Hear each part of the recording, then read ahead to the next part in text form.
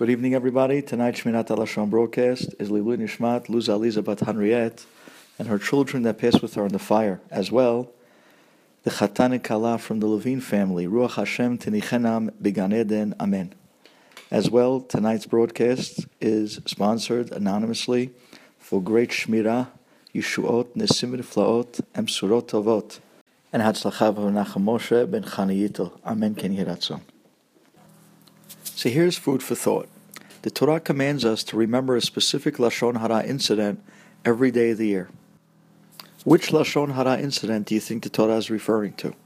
In Parshat Devarim, the Torah tells us, Zechor et asher asa Hashem Elokecha leMiriam baderech b'tzetchem miMitzrayim. This is a commandment, it's a mitzvat aseh, that every day we must remember what happened to Miriam. What exactly did happen to Miriam? Well, while traveling in the Midbar, Miriam got leprosy, she got sarat, and the Bnei Yisrael had to wait for her 7 days until she was cleansed. About whom did Miriam speak Lashon Hara about? And to who did she speak to? Torah tells us that she spoke to her brother Aharon, and she was speaking about her brother Moshe Rabbeinu. She loved Moshe Rabbeinu dearly. But what did she say about her brother? She said, why is Moshe separating himself from his wife? Does he consider himself greater than the other Nevi'im? Miriam only meant the best for Moshe Rabbeinu. She meant the best for his marriage. Yet Hashem felt that Miriam, on her great level, she was a prophetess. On her level, this was considered Lashon Hara. Hashem wants us to remember on a daily basis so that we're warned and we're really careful to guard our speech every day. Talking about family members, even people that we love, people that we're close to, even if it's for their benefit, we still must be careful that it might fall under the category of Lashon Hara. So here is a practical halacha. You notice that your brother is cheating in business. Are you allowed to go to your mother and tell her, your son is cheating in business? What's going to be with him? Knowing that she really is not going to have influence on him? But she should know it's his mother. Are you allowed to tell her? The answer is absolutely not. So what should you do then?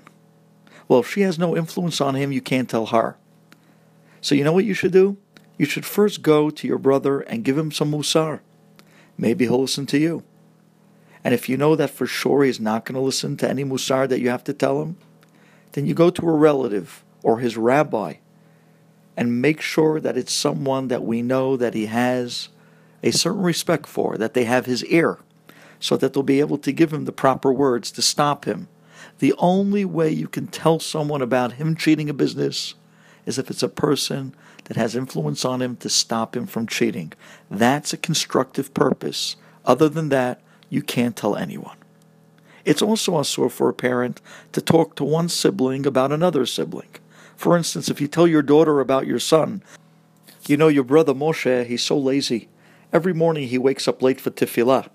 Now, if you feel that your daughter is capable of offering some sort of constructive advice to help her brother wake up, that's one thing. But by telling it to her, without really seeing her being able to influence him to get up, that is Lashon Hara, even among siblings. It doesn't matter the family relation or the closeness. Lashon Hara is forbidden to be spoken if there's no constructive purpose. Have a good night.